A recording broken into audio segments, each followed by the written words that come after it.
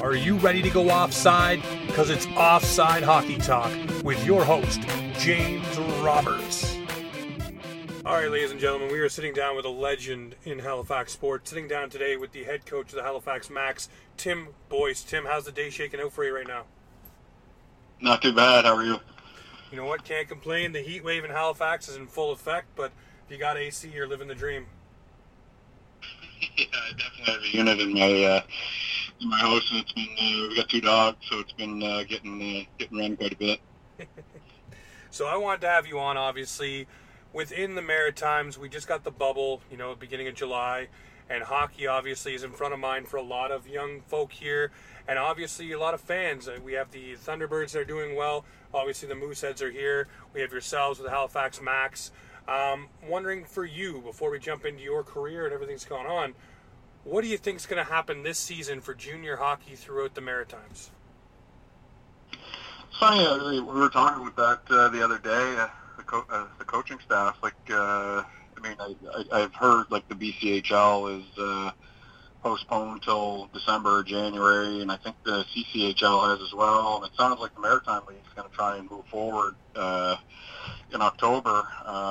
I don't know what their plan entails because I'm not privy to it, but it'd be interesting to see if they're gonna play without fans because obviously I know, having coached in that league, teams are pretty reliant on the funds that come in from the gate sales on a game-to-game basis.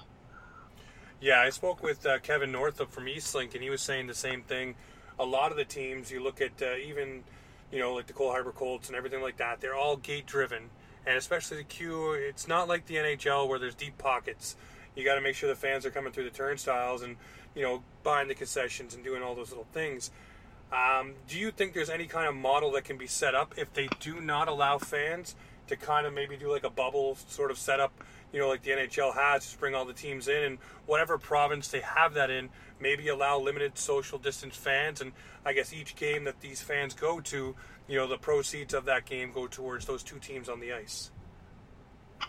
Yeah, you've heard rumors. I think the Quebec League's kind of in the same situation right now. I think I read an article in the Guardian yesterday in PEI that they're just kind of waiting for approval on what their situation's going to look like. I think if they can get approval for some socially distanced seating and limited capacity, if they can put depending on the size of the arena, obviously, but if they can put somewhere between 250 and 500 fans in an arena in a socially distanced setting for Tier 2 junior, I think some of those teams can probably make a go of it, but it'll be tough. It'll be case-by-case basis. It's interesting. Some of the teams in that league traditionally don't have large crowds at their games, where there's others that, are selling out and they're putting 1,500 or, in Edmonton's case, over 2,000 a game in there. So I think it'll be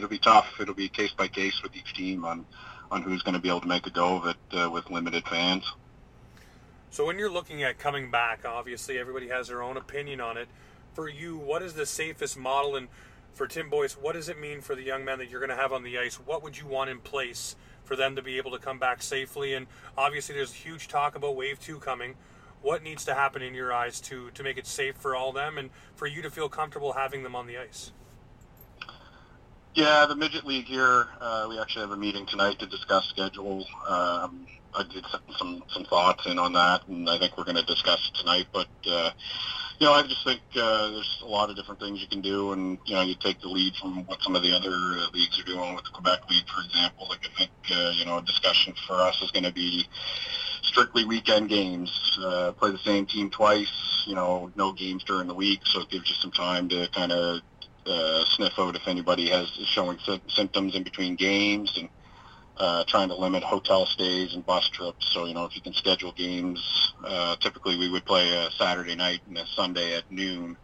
Can you take that Sunday game and push it to 5 or 6 o'clock so teams can travel back and forth and not have to stay in hotels and book buses and things of that nature.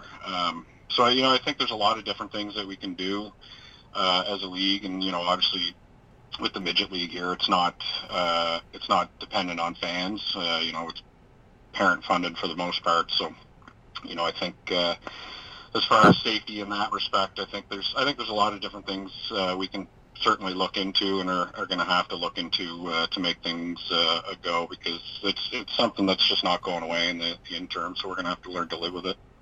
No, it's definitely something that's not going to be going away anytime soon. And you look at all the projections and everything, it's only, unfortunately, only the beginning of this is what they're saying.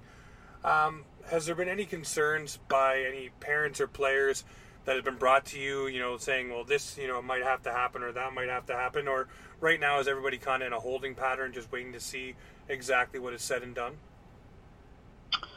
Yeah, I mean, everybody's got questions. Is the league going to go? When is it going to go? If it is going to go, what's it going to look like?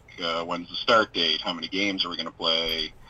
Things of that nature. So yeah, I mean, there's a lot of questions, and I think the Hockey Nova Scotia has done a really good job with their rebound plan and communicating that out to their membership. And I think the bottom line with a lot of this stuff, it comes down to the public health authority. What they think is right, because at the end of the day, this is just a game, and this COVID-19 is not something to be taken lightly, and you want to make sure that everybody's safe.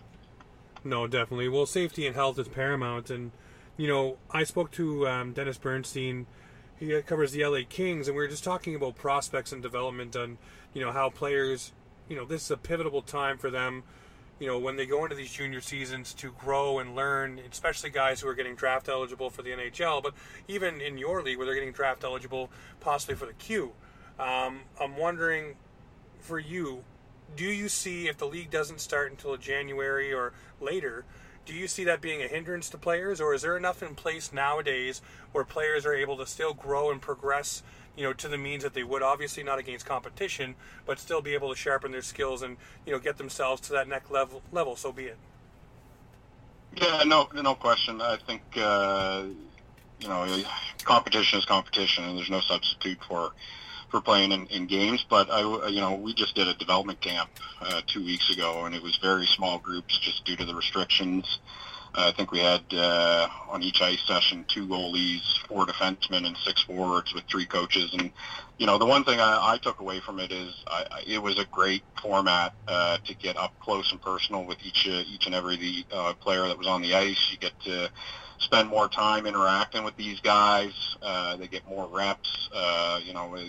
The opportunity to just do more individual skills in small areas, station work, things like that. I really believe it benefited the players. So I think, if we do run into a situation where the first couple months we're not able to play games, I think there's definitely an opportunity as coaches, if you're doing it right, to improve the player as a whole through practices and small area games and things of that nature that we're actually cleared to do. Well, no, it's good to hear that, because I've had a few questions asked to me just because of some of the people that I get to talk to, and I'm glad I got to ask you that question as well. It's because a lot of people get concerned, and you wonder what's going to happen. And obviously, being a fan myself of hockey, not only at the higher level, but at the junior levels, I want to make sure that, A, everybody's safe, but B, everybody's kind of filling in and getting what they need. So to hear the on-ice sessions with you guys and how it is a bit better, obviously, being able to have more hands-on approach with guys, that's great to hear. And obviously for players, it's probably good too, because you always want that feedback constantly. And maybe this is going to be an eye-opener, not just for coaches, but for players, being able to maybe get into smaller camps and things like that throughout the summer or other months to sharpen their skills. Yeah, absolutely. Something that our staff talked about was just as a takeaway. I think it's something we really need to consider during the winter, and it's something we're really thinking about. If we've got an 80-minute ice session, for instance, at St. Mary's on a Wednesday night, and we've got access to the great hockey training gym there, maybe we break that 80-minute session up into 2 40-minute sessions with only 10 guys on per session, and then send the other half to the gym. It's like I said, it's a little more intimate, a little more up close. Guys are getting a lot more reps. It's a little more focused. Like I said, it was just an eye-opener for me, and I thought it worked really well. Well, no, it's something, like I said, we got to think outside the box now. Everything's going to be different, and if there is a second wave, obviously they can, reduce numbers again. So finding these ways to make it work during this is what's going to have to happen. And if you're able to adjust on the fly and get it done right and safely, that's the main thing. And obviously the players probably took a lot away from it. But I want to ask you, before we jump into more hockey talk, what struck the match for you with hockey when you were young, and what got you into coaching? I know it's a two-part question, so feel free to take your time. Well, hockey's been a part of my life since I was a little guy. Like, I grew up, for people that don't understand Halifax or from Halifax, I grew up in Fairview on Don Street, which is just across the street from Centennial Arena. Single-parent family, didn't have a lot of money.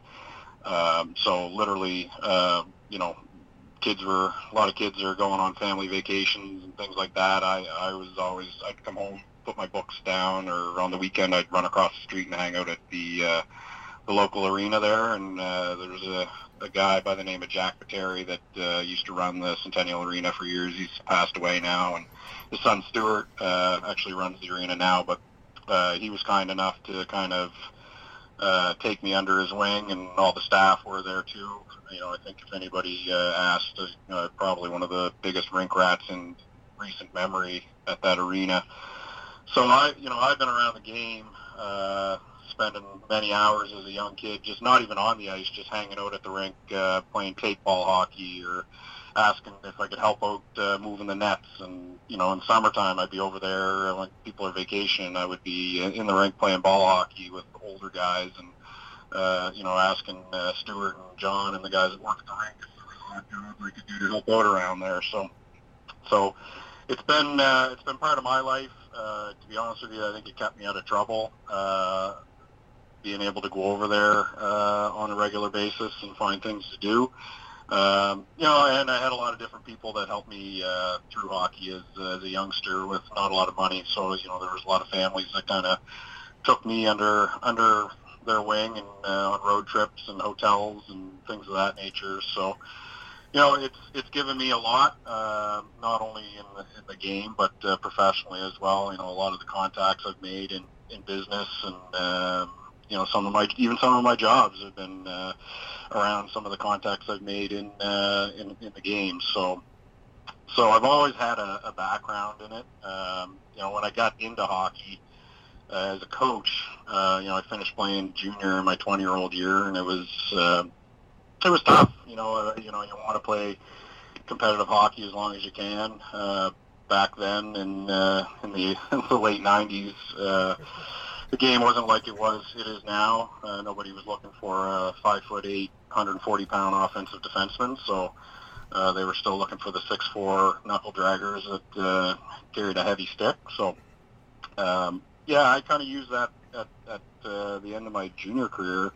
It was a way to just stay involved and give back a little bit to the game that kind of gave so much to me. And when I started, it was never really, I didn't have a goal in mind of where I wanted to go, or how high I wanted to coach. It just, I started in Adam AA one year, and then the next year QEH high school, which is no longer there, but they wanted to start a program back up after 20 years of not having a high school hockey team. So I jumped in and helped out with that, and from there, Jack Finley gave me an opportunity to jump into the Maritime Junior League as an assistant coach with Dean Hopkins, and spent 3 years in the Maritime League, which was great. And I would say probably right around the time that I joined the Maritime League, that was kind of when I said to myself, I really enjoy the higher levels, working with kids that are trying to make the jump, and really want to be hockey players. Not that high school kids don't, but when you're coaching at the higher levels, junior and midget, those guys really want to be a player. So after my tour in the Maritime League, I wanted to stay coaching at a high level, and at that time the three coaches in Metro were pretty established. So took a trip down the road to South Shore to coach Major Midget down there, and had 2 great years down there. I think up until this year, one of the seasons we had down there was probably one of the most successful in team history. I think we finished like 3rd in the league. But luckily for me, being alumni with the Max, a job opening came up when Kirk Tomlinson decided to step away, applied, got the job, and here I am. So, and it's been 7 years, and it's been 7 really enjoyable years. So you speak about going through, high school and the Maritime League, and now to where you are. Obviously, there's huge differences between each of them, and the intensity level goes up, like you mentioned about guys who are, wanting to make the jump. And it's not that high school guys don't want to; it's just high school guys kind of have a different priority, and maybe high school hockey is just something they want to do as, an extracurricular. It's what I did when I went to high school, and that's why I played football and every other sport I possibly could because it was available to me. For you, what is the main difference, though, from each different thing that you've taken away, coaching-wise and player-wise? Obviously, everybody has different attitudes and different ways of doing things, but you talked about the focus, but what is another takeaway from each different level that you've seen? Yeah, I think you hit the nail on the head with high school. I often say a lot of the better teams in that league, your top line and a half, could play major midget, just for whatever reason. Some of these kids, they've got other things going on. They're multi-sport athletes. They're just not that keen with the game. So yeah, I mean, when you're coaching high school, you got to kind of keep that in mind. Junior for me was in the Maritime League, and I know a lot has changed since back then in that league, but. Again, I think it was just more managing personalities, dealing with 20-year-olds. We had a lot of issues to deal with when I was coaching in that league because we had a team that just couldn't even pay the bills. So there was I think there was 3 different occasions where we showed up to the rink for games, and we had to as a staff had to talk the players to actually into playing the games because they hadn't been paid in 2, 3, 4 weeks. Which back then they're being paid in the Maritime League, but now I think they've cleaned that up where there's no players being paid. So I mean that in itself was just it was an eye-opening experience dealing with personalities and struggles, and just every day when you went to the rink it was a different issue because the team just wasn't that well run. But yeah, I mean midget has been great. These guys are all chasing the carrot. They all want to be hockey players. You don't invest that kind of money and that kind of time at the midget level if you don't want to be a player. And that's what I've really enjoyed the most. When these guys are coming to the rink every day, they've got goals in mind, and they're focused, and they want to get better. So that would kind of be it, I would say. No, it's a pretty detailed response onto that one. And for me, I'm looking right now, and you're looking at junior hockey and the grassroots level as a development base for getting players ready, not only for the next level, but for the next stage of their lives. And, a lot of emphasis has been put on coaching staff and, general managers and everyone to groom these young guys and gals, for that matter, to be better prepared for life after the game and maybe even going into, those higher levels. I'm wondering for you, the culture shift is starting. Have you noticed it, and what is something that the Halifax Max are putting in place to get these young men ready for the next step, whether it be off the ice or on the ice? Yeah, I think just nowadays players are smarter. They all, it's the world of technology and phones and knowledge at your fingertips, being able to search online. These guys are all smart. They want to know the why constantly when you're making decisions or you're doing drills and things like that. So I think a lot of it goes back to communication and relationship building with these guys. Being clear, being honest, being upfront, making sure they understand why we're doing something, whether it's a drill or whatever, it might be a decision on lines or something like that. So just being clear, being upfront, being honest with these guys, and I think just having a plan for each individual guy is important. Understanding what their strengths and weaknesses are, and making sure that you're putting these guys in the right roles on the ice to have success, and working on their weaknesses to become better hockey players. I think one of the things we've done really well is we've over the years consistently rolled our lines. Doesn't matter if you're killing penalties or playing on the power play. And I think at the midget level, I think if you're clear in your direction and what you're trying to accomplish on the ice as a unit on the power play, especially at the midget level, I think you can find a role for almost every guy on your team, and I think, whether it's just something as simple as being a net front guy. Maybe you got a guy on your line, one of your lines that's not the best puck handler, but he might have a willingness to stand in front of a slap shot, or he might have some good hands in tight. So just understanding each player, understanding their strengths and weaknesses, and trying to build lines and things of that around their strengths, so you can kind of maximize each guy's potential and make sure that they feel like they're a part of it. No, that is, the crux of it right there, and making sure everybody fits in. I had Paul Day of the Philadelphia Wings for lacrosse on last week, and we were talking about just building a team and where players fit, like you were just talking about there. And I asked him the question. I want to ask you this too, because it's a great one. There's players that have all the talent in the world, but for whatever reason, character-wise, I'll use Phil Kessel as an example. Kind of a bad attitude at times, or rubs people the wrong way, but has all the talent in the world and can fill the net with pucks. For you, if you're looking at a talented guy next to, like you just described, a guy that would go in front of the net, block the shots, and do all the character things, and be a good locker room guy too. If you had to decide between the two to have on your team, which one would you want to build around more so? I know skill wins out most times, but nowadays we're seeing that character and those kind of things are valuable to teams.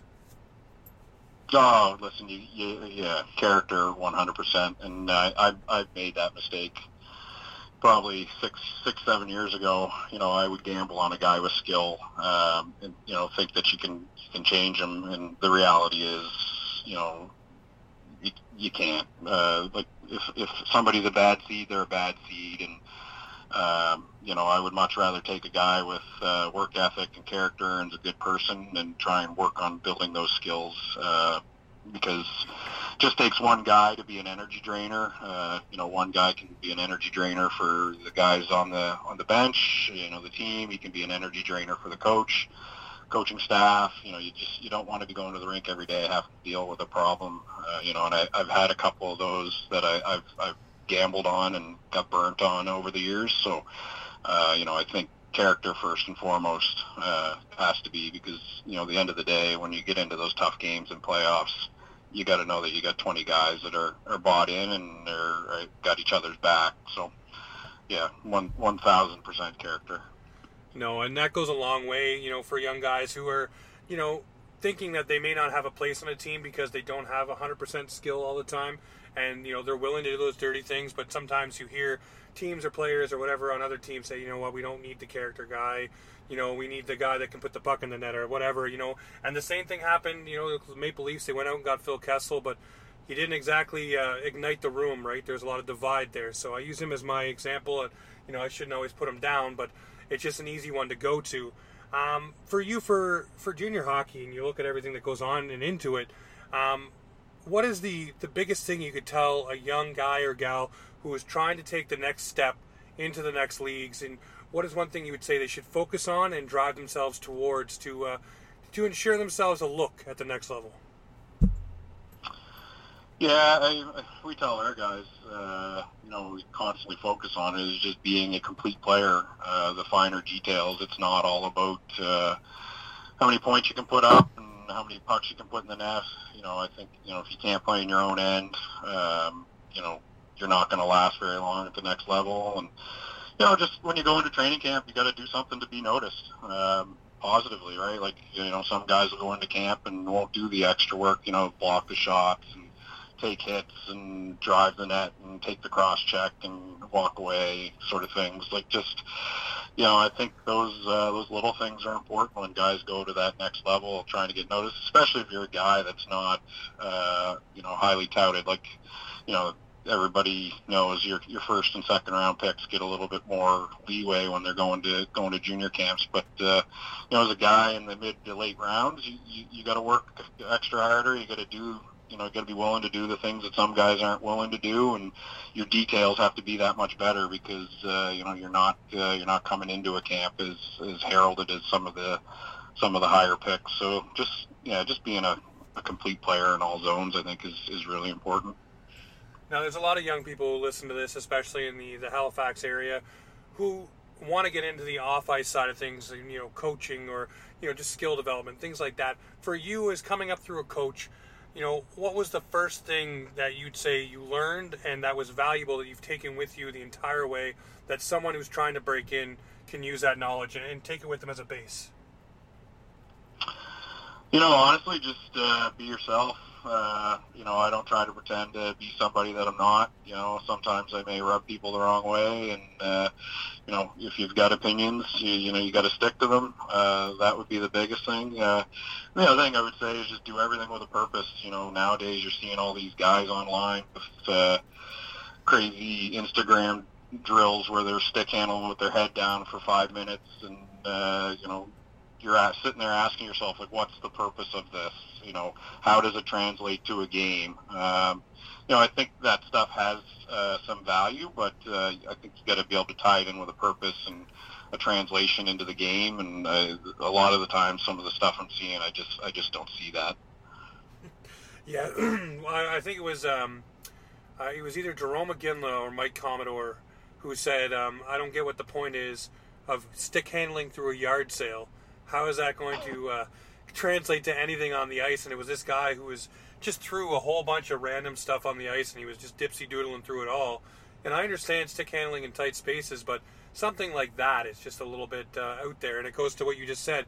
It was basically about a 4-minute video of him going from one end to the other, head down, just going through all these little dips and dallies. It was crates and pucks and sticks and gloves and everything you could think of. So I don't see that translating as well. Maybe working on your hands a little bit, but I think there's better suited drills for that. Yeah, no question. I think the age of the millennials, they all love social media and they love to see themselves. And like I said, it may look cool, but again, like, tie it back to a purpose. What you know, how does it translate to a game? You know, what is the true value of it? Well, we'll switch gears here for a second. I'm going to wrap up with you not too long, my friend, but the NHL has come back. Obviously, we've had the exhibition games go on. There's a few more happening, and then this weekend we kick off the big shebang with 52 games in 9 days. Is there a team that you have your rooting hat on for, or are you just happy that hockey's back? Well, I tell you what, I'm a Leafs fan, so I'm obviously rooting for the Leafs. Well, you're on the right show. Yeah, I've got 2 former players that are currently with the Colorado Avalanche, and Shane Bowers and Brian Graves, so I'm kind of secretly rooting for them.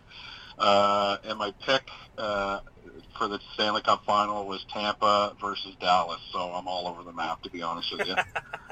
Well, listen, I would love it to be the Toronto Maple Leafs versus the Colorado Avalanche, you know, obviously with Nate being there, and now the 2 guys that you mentioned as well. And I'm a diehard Leafs fan, so I want to see them go all the way. And it would be the year for them to do it with no fans, no parade, no fanfare, nothing. It'd be the Leafiest way to win.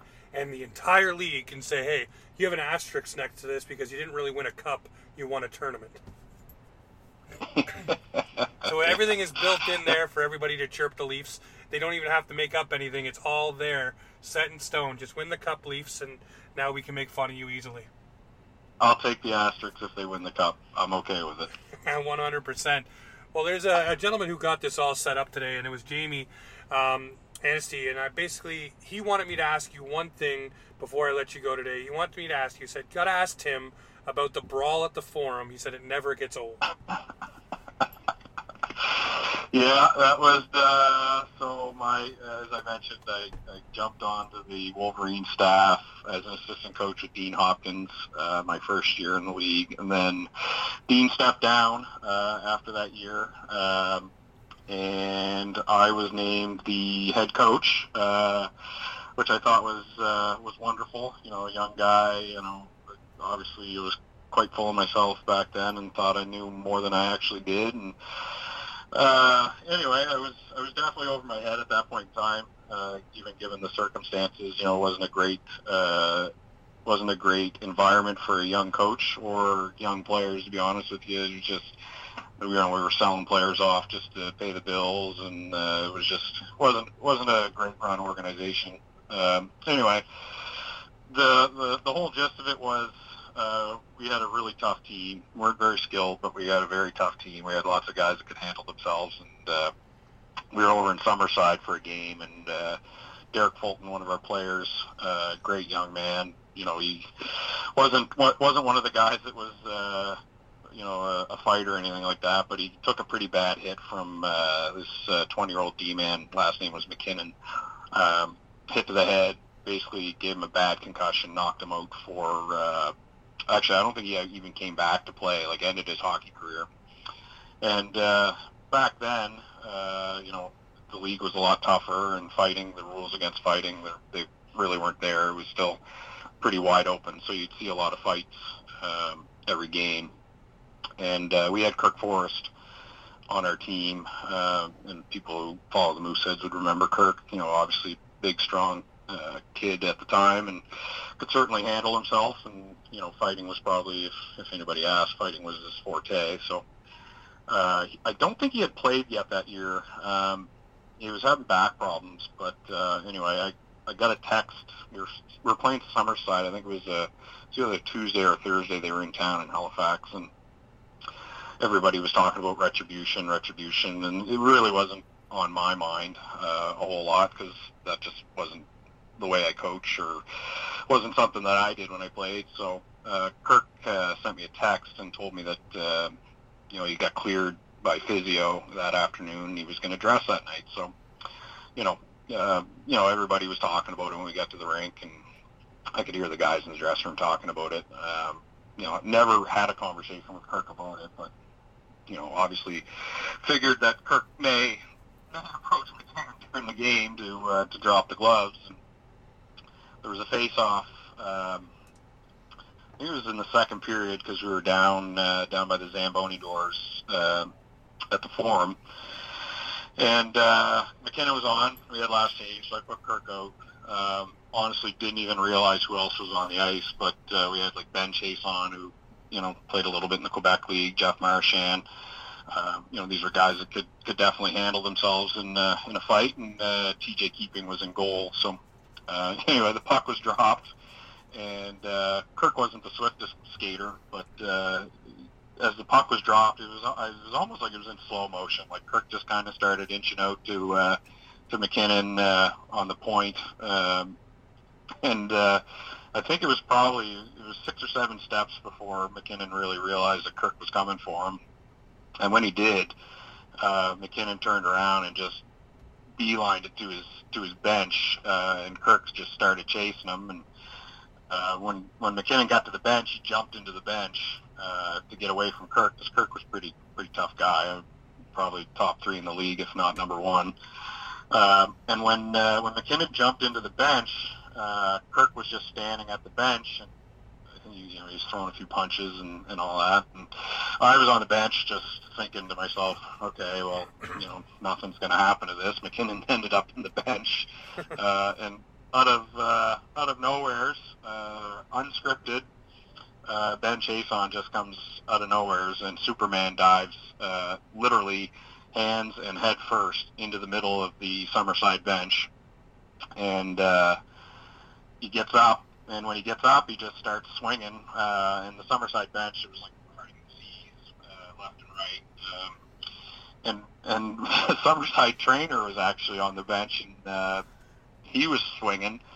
There was a couple other players that were swinging, and next thing I know, TJ Keeping, our goalie, left his crease and was down the other end, and dropped the gloves and put a pretty good beating on their goaltender. And Jeff Marchand was buzzing around looking for somebody to fight. And at this point, it was complete pandemonium. Like when Ben jumped into the bench, everything kind of got amped up a couple levels. And I'm standing on the bench, and Paul Ross was on the bench at the time. Thank God he wasn't on the ice. And Paul was a little guy, but he was like a firecracker. He would fight anybody. And he tried to jump over the board. So I had my foot on the door, keeping the door shut, I had Paul in another hand. I had him by the collar, and he was so angry, like there was tears coming out of his eyes, and he looked at me and just screamed, "Let me go, let me go!" And he wouldn't. I wouldn't let him go, so I kept him on the bench. But I looked down at the D door, and our defense coach at the time, Luke Young, he was a pretty tough guy when he played, and didn't mind dropping the gloves. He had the door open, and he's pushing guys out the door to go fight. And I'm screaming at. So I've got Paul in one hand, I've got my foot on the door, and I'm looking at my assistant coach, screaming at him, yelling like, "Shut the door! Like you can't do this." Anyway. Yeah, it was just, it was crazy. Finally, cooler heads prevailed. Ben got out of the bench. Kirk came over. TJ stopped fighting. We got Jeff over to the bench. And anyway, it was just,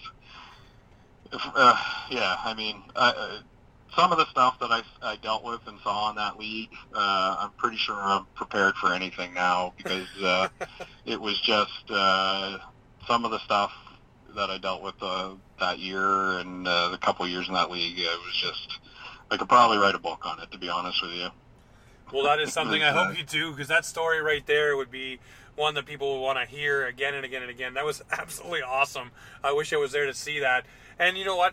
Here's the thing. I mean, we talk about, you know, the knuckle graggers and all that stuff in hockey now, but you look at it, when a fight happens in hockey or things like that happen, everybody's on their feet. Everybody gets amped up. You talk about your assistant coach that you have by the collar. I mean, tears in his eyes, you know, wanting to get in there. And, you know, just the player instinct comes back over, you know, wanting to go. And, you know, it was a packed house, imagine that. Fans would be going crazy. Just the thought of it, I mean, it gets you excited, right? I mean, it's fun, things like that. And it creates rivalries, too, so...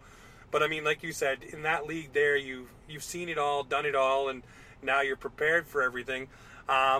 Hopefully none of that happens, you know, when you're the coach of the Max or when you move your way on up the ranks. But you never know, you know, sometimes tempers boil over, and next thing you know, you're Mike Bilberrying somebody with a shoe, so...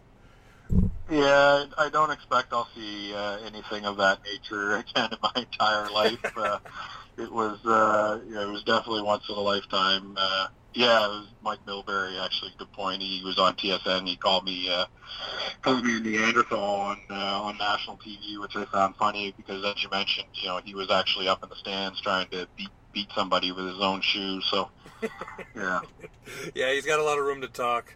No, at least you were trying to keep the peace and, you know, trying to get cooler heads to prevail. So, you know what? Things like that happen, though, especially with players. I mean, you look at it, they get into a brawl, and the one that comes to mind all the time is where they turned the lights out against Canada and Russia. You know, just that brawl there, and both teams getting disqualified. I mean, you guys didn't go that far. I mean, everything did prevail. Yeah. Everybody calmed down. But, yeah, Mike Milbury telling somebody they're a Neanderthal, I think he needs to park himself. Yeah, I mean, listen, it's an emotional game. It's an intense game. I think, honestly, you know, people talk about players being able to police themselves on the ice. I think there is a place for it. I don't think the setup fights where they're dropping the gloves off the face-off, or jumping into the benches, or the brawls. Like I don't think there's a place for that in the game. But I do believe that it has helped keep players accountable for sure over the years. No, definitely. Well, I had Brent Sopel on last week, and we were talking about the trip to the Stanley Cup, and he said when he played, the thing was, if you did something ratty or silly or stupid, they would call you out for it, and if you wouldn't answer the bell, then you'd answer the bell to your teammates in the room, and 9 times out of 10, guys wanted to answer the bell on the ice because they didn't want to face the backlash from their teammates. And he said nowadays, guys are getting away with a lot more, and then the guys that jump in and try to, have that fight or, set the tone, they're looked at as the bad guys now, which it shouldn't be, because you want to be able to have that policing where the refs sometimes don't see everything or don't call everything. You want to make sure nobody's taking liberties, especially we're talking about skilled players like smaller guys like a Mitch Marner or Johnny Gaudreau. You want to make sure that there's somebody on the ice to protect them. And, for the Toronto Maple Leafs, for a while we didn't have that. And now we got Kyle Clifford. And to a man, you look at the Leafs players, they all stood about an inch taller. Once Kyle Clifford was acquired, you look at Kasperi Kapanen, the snarl was backing him. He was going after people, same with Andreas Johnsson. So, that aspect of the game is definitely there. And it doesn't have to be a guy that just fights, like you said, like the staged ones. But the guys that can score or do a little bit of the shot blocking and all the other stuff that goes into it, like a Tom Wilson, look at those kind of players, that has a spot in the game. And it should be there, because otherwise, like Brian Burke said, you get the rats, and the next thing you know, they're slew-footing guys or doing things like Marchand does to some people sometimes, and it goes unchecked, and it just gets worse and worse. So I like that aspect. I hope it doesn't fully ever go away, but it looks like it is going the way of the dodo bird. Yeah, no question. Well, Tim, I want to thank you very much for taking the time, and I really look forward to hopefully having you on closer to when the season does start, and to talk about the boys coming on the ice and what to look forward to for the Halifax Max season. Yeah, absolutely. Thanks for having me. I appreciate it. All right, so as you heard, that was Tim Boyce of the Halifax Max. He is the head coach. We talked about the Brawl at the Forum, player development, and obviously running through a whole bunch of different things throughout the leagues that he has been in. So that was a fun chat. Be sure to check out Offside Hockey Talk every single week. We are proudly brought to you by Muskoka Spray Foam Insulation. If you need your home spray foam, check out msfi.ca today. By Highland Custom Builders, your vision built custom. And of course by MBKO, the official merchandise and apparel provider of Offside Hockey Talk. All right, guys, that's it for today. Take her easy.